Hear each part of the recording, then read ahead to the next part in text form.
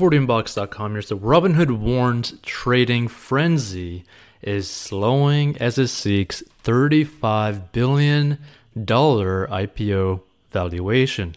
So if you don't have the Robinhood app, feel free to go to 40inbox.com, scroll down, and you could actually just join Robinhood and potentially get a free stock worth up to $500 if it's the first time you've ever downloaded Robinhood and all that kind of stuff, right?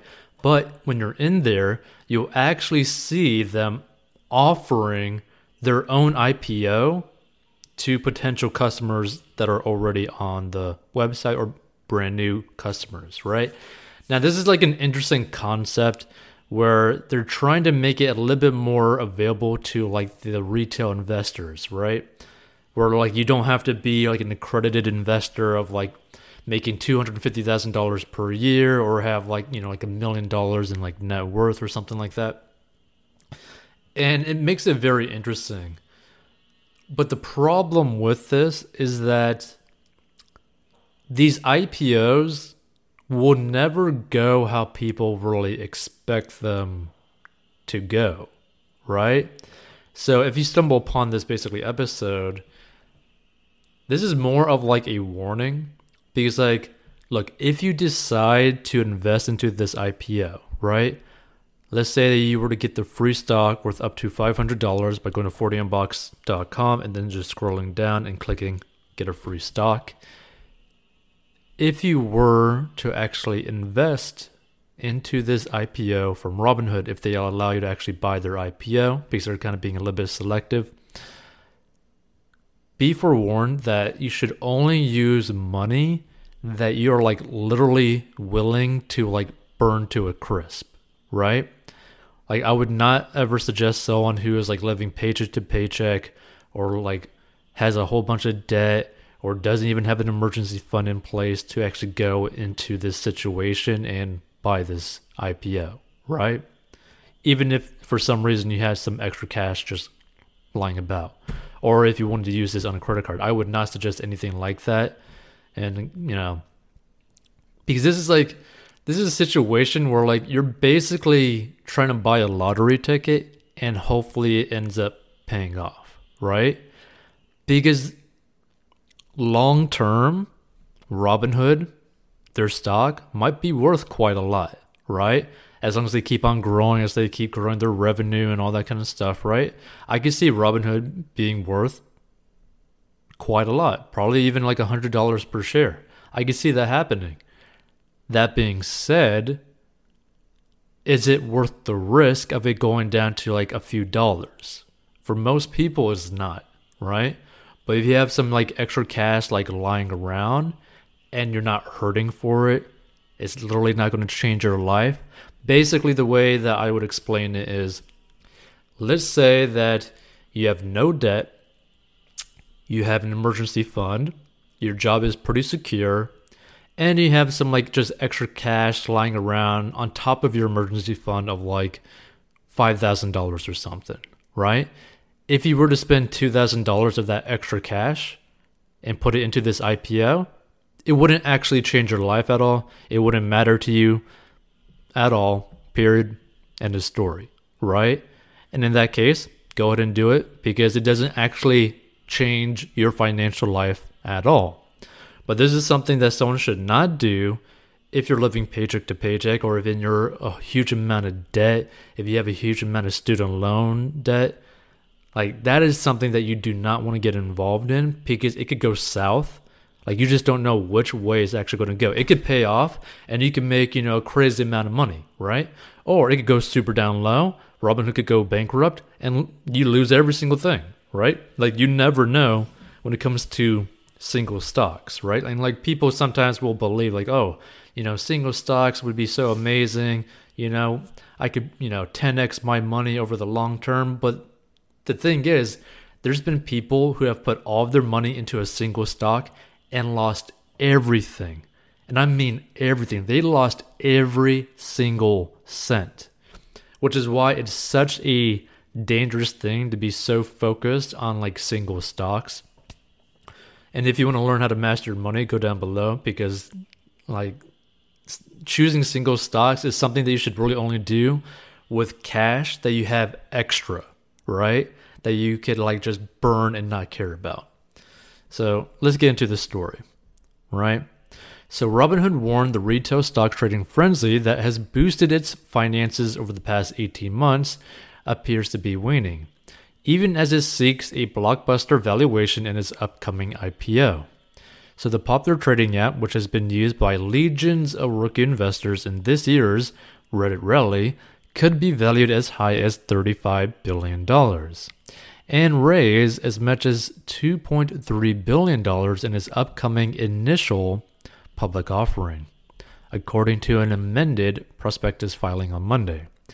Nevertheless, Robinhood also signaled it expects to report a slowdown in trading revenue and new clients, particularly in cryptocurrencies, according to the filing in the current quarter versus the quarter ended June 30th when demand was exceptionally strong. And if you don't recall what this kind of situation is, it was basically revealed in their like financial statements that they made a massive amount of money and was mainly due to Dogecoin specifically. Like Dogecoin and its like weird cult hype basically generated a disgusting amount of revenue for Robinhood. So nevertheless, Robinhood, the anticipated slowdown would come after a bump year for the company that saw its numbers of accounts more than double. The Menlo Park, California-based company estimates they now have almost 22.5 million funded accounts, up from 9.8 million a year ago. And in the first quarter, Robinhood posted a loss of $6.26 a share on revenue of $522.2 million, as it was forced to raise $3 billion in cash to staunch a liquidity crisis spurred by frenzied trading in GameStop and other fast-moving stocks. Still, Robinhood said it expects to price its stock between $38 and $42 a share, according to Monday's filing. So a $40 stock price would bring in $2 billion and value the company at $33 billion, according to Monday's filing. So the company, which will list on NASDAQ under the ticker HOOD, will sell 52.4 million shares, and its founders will look to cash in 2.6 million shares. So the San Francisco-based company's filing also revealed key financial data that will give investors a better sense of the app's growth potential. So estimates it now has 22.5 million active users, or nearly double the 13 million users it had in 2020. So in a nod to its retail investors, Robinhood is setting aside around 30% of its shares so users can buy stock at its listing price before it begins trading. However, the company will be seeking most of its capital from institutions and will begin the process of pitching investors, known as a roadshow, this week. So lead underwriters for the deal include Goldman Sachs, Citigroup, and JP Morgan. So Robinhood, which has been criticized for the gamification of trading, soared in popularity during the pandemic as stuck-at-home consumers looked for ways to spend their stimulus checks. But its decision to halt buying a Reddit rally favored GameStop earlier this year spawned a spate of congressional hearings. And Robinhood was accused of a conflict of interest in banning GameStop buys, and Robinhood CEO Vlad Tenev, who has denied the allegations, was forced to defend the company's actions in front of top political figures earlier this year. And the controversy resulted in newly tapped SEC Chief Gary Gensler vowing to look at the GameStop's business model, cautioning investors in a hearing earlier this month that there's no such thing as a free app. There are costs. It's like an iceberg. Most of the iceberg is below the surface, Gensler said. The costs are below the surface, and that's actually pretty true with basically explaining Robinhood. And the thing is, again, no idea how this Robinhood IPO will actually go. It could end up turning very well for the people who end up buying into the IPO, right? It could turn out very well. Some people could potentially get rich off of it. You never know. Or people could buy in, crash it to like $10 or $20, basically causing people to lose their whole life savings. And then basically the people who have crazy amount of funds would just buy it at the low point. So it's going to be interesting to see what happens. what I'm going to expect to happen is that there's going to be a lot of people selling off on Robinhood. That's what I'm thinking is probably going to happen, because anytime you have like institutional investors that buy in before it starts publicly trading, they tend to like buy in at a very, very low price and then immediately sell for a return, right? And they just crash the stock price of the company typically, right? So that's what I'm thinking is probably going to happen with this.